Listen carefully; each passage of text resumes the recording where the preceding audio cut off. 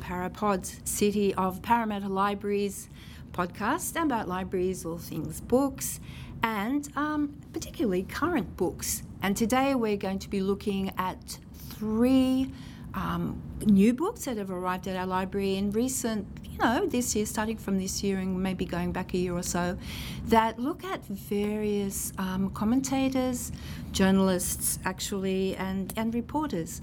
So I want to introduce, I'm Catherine, and I want to introduce Nissa, Hello. My colleague, and Yi. Hello. Thank you for being with me today, ladies.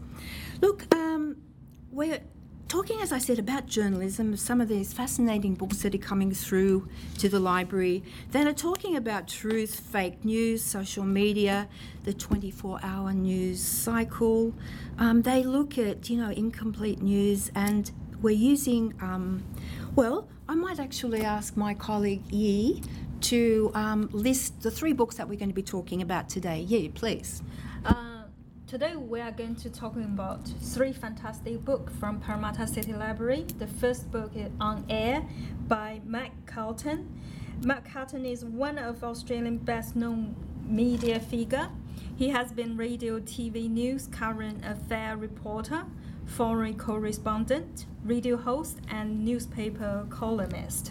The second book we're going to talking about, The First Casualty by Peter Gresta. He is Australian foreign correspondent. He traveled all over the world to most dangerous country to report frontline news. Before he made himself a headline, following his rest in Egypt. The last book we're going to talk about, Seymour Hersh, reporter.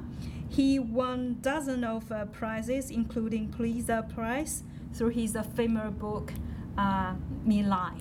And so, Nissa, you are reading currently On Air. Mm-hmm. How is the book? Yeah, look, Mike Carlton's book I'm reading at the moment, as you said. It's really interesting. I mean, obviously I've heard of Mike Carlton. He's such a well-known figure. He's a media personality.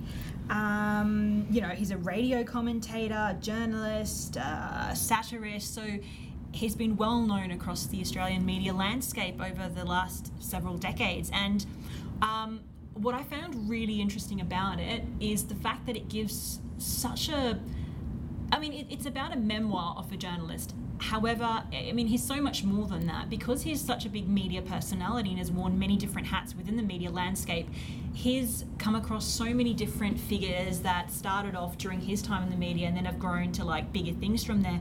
He was around for the rise of Andrew Denton, Alan Jones, John Laws, Stan Zemanek, Peter Fitzsimons, Rupert Murdoch before the days where he, moved into the UK and American media landscape. Kerry Packer, notably. Packer. Yeah, so another big figure in the Australian media landscape. So he was around for all of that, and seeing it through his eyes, the rise of all these figures, was really interesting.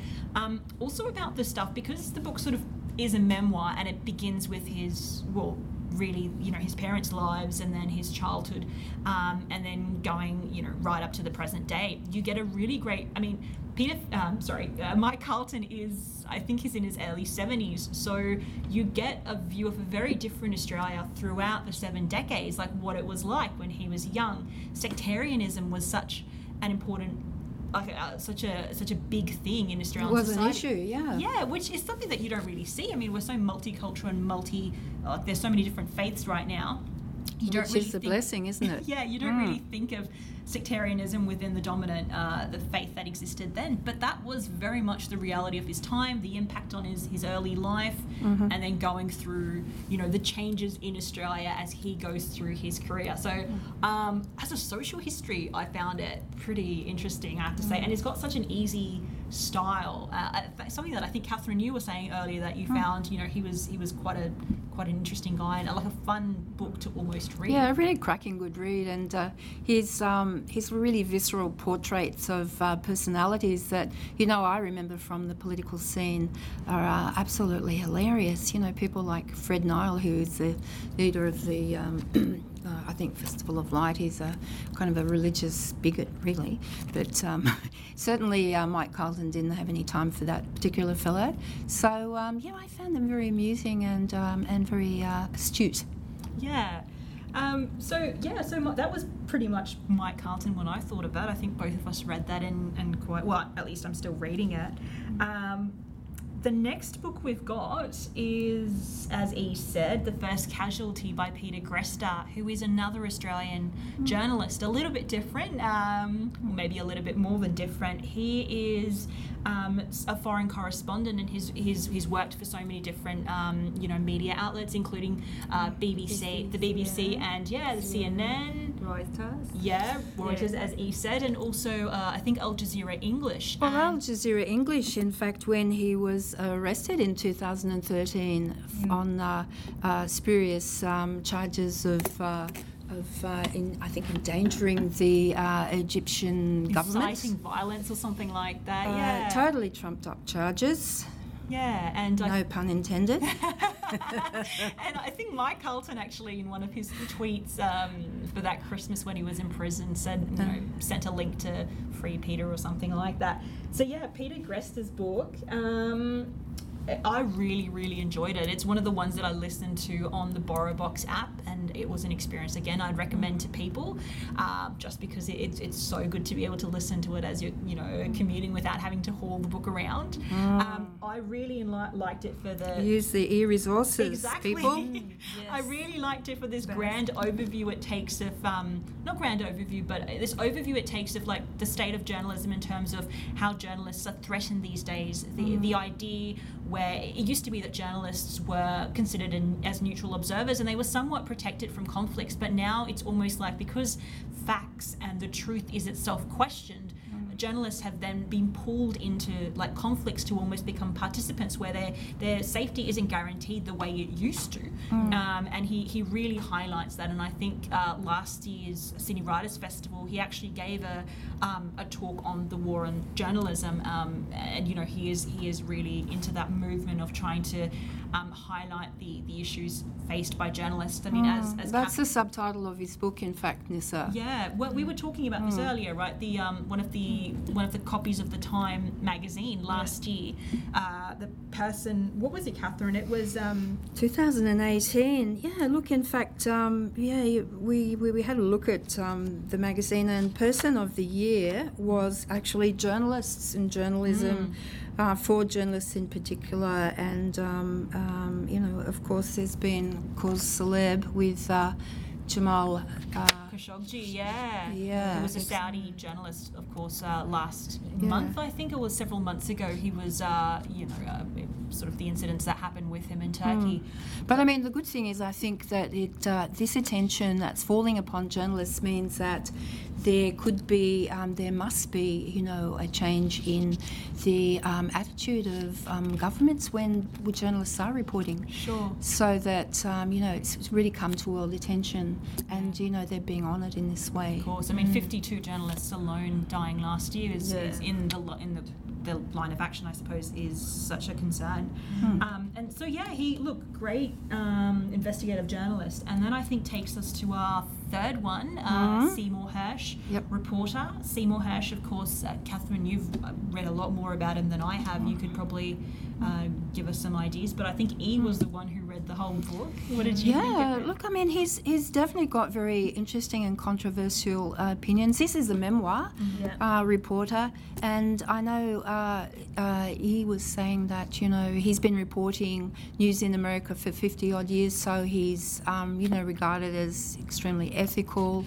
Some of his views, are quite interesting. Most recently, I noticed on, I think, network TV in America, he was talking about some of the policies of the present-day president, and actually making some comments that seemed a bit out of character, in fact, and saying, look, listen, some of the things that Donald Trump is saying are perhaps making sense. But I know you've really got a bit of an overview about, his reporting on the My Lai massacre, for example. American civil rights, notably, is where he started. He's very interesting. Yeah, tell us a bit more. Reporter. He make his life by speaking of unwanted, unpleasant truths on most difficult issues in American, which very often contradicts with official stories. And he's talking about Donald Trump. He's talking about he said medium underestimate Donald Trump. He's not fool. He's manipulate everybody. And so he talking about the journalism is compromise field, is government vehicle, is served for certain people, and news is about feelings, emotions. So if you like Donald Trump, I give you this news. If you don't, I give you another news. That's right. And in his book, he didn't use any clear definition talking about journalism. He used different stories to define what is journalism like.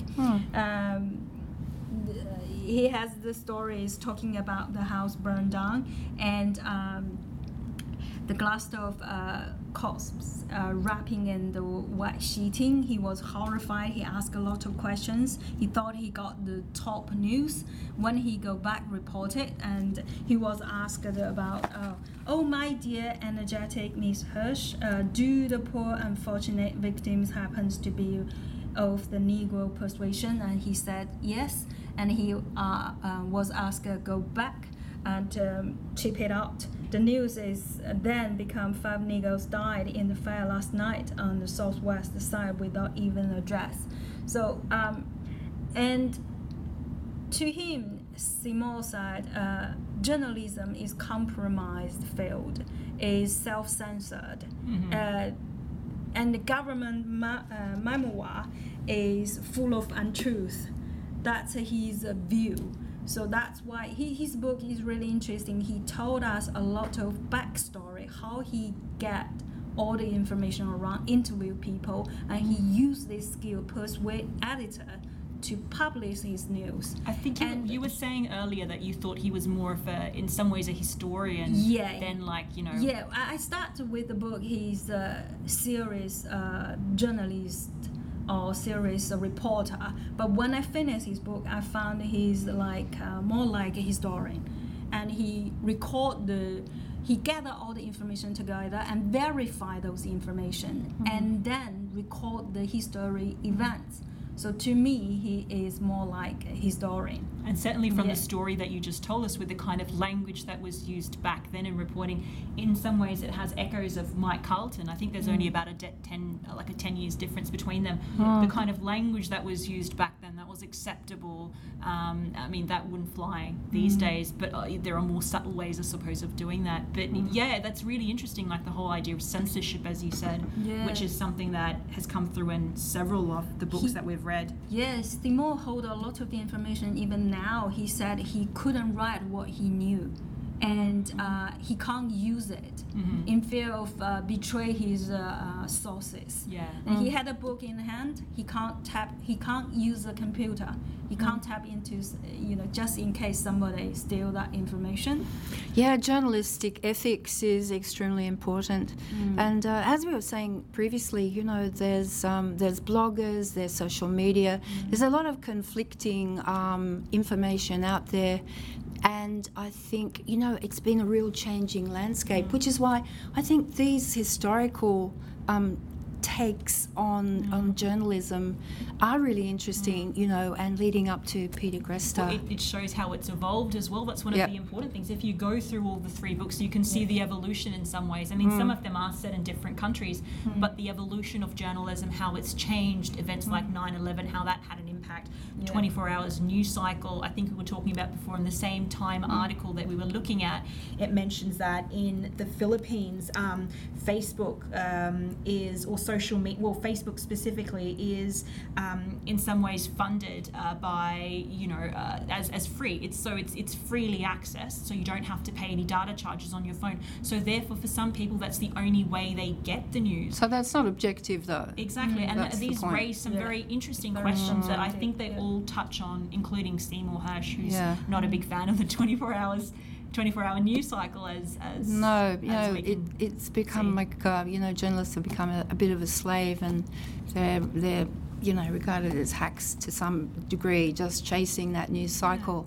But I mean, definitely these journalists are in another league altogether. They're the top of their field. And I think with Peter Greste, you know, there's a couple of other books that are spin-offs of his First Casualty, and one is Freeing Peter, the story of his family, which I found really warm and interesting. It was a journal, it was a diary told from the point of view of the whole family. So if you're really interested in Peter Greste and that fascinating story, have a look at that book, Freeing Peter, and then there's another spin-off that we have at our library, and that one is the emails and letters that were compiled into a book. So the support network that gathered around, and that was worldwide, that gathered around Peter Greste. So that's very encouraging to think that you know, governments cannot just you know, basically get away with these spurious charges and imprison people who are trying to do their job. So that was a really encouraging thing. So girls, what do you think, summing up? Enjoyable reads? Yeah, look, I personally, I mean, On Air is great, I think, for social history, Australian media landscape. Peter Greste's book, I think, again, really interesting for if you're interested in like the plight of journalists worldwide. Plus, also, it's an interesting peek in like what happens in an Egyptian prison if you're like a political prisoner, which I found that was an interesting process too, and you know, the mechanics behind that. And then Seymour Hersh, which I've only read a little bit of, but I've been told quite a bit of by E, who shared her thoughts on it. Very comprehensive. Yeah, very readable as well. Full of all the events, counts. It's a very interesting book. So that's how I'd definitely summarise it. And Catherine, you've read all three, I think, haven't you, as well? Thank you, ladies, for describing those books so aptly. Look, everybody, if you would like to find more episodes of Parapods, please subscribe to us on Apple Podcasts and Podbean. And we'd love to see you back here. So signing off from Catherine. See ya. This is Nissa. And Yi. Okay, goodbye.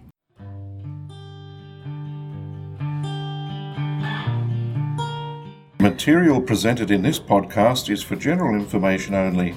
Any opinions expressed in the podcast are those of the guest speaker and do not necessarily represent the views of City of Parramatta Council. City of Parramatta Council is not responsible for any injury, loss or damage which you may directly or indirectly suffer in connection with this podcast.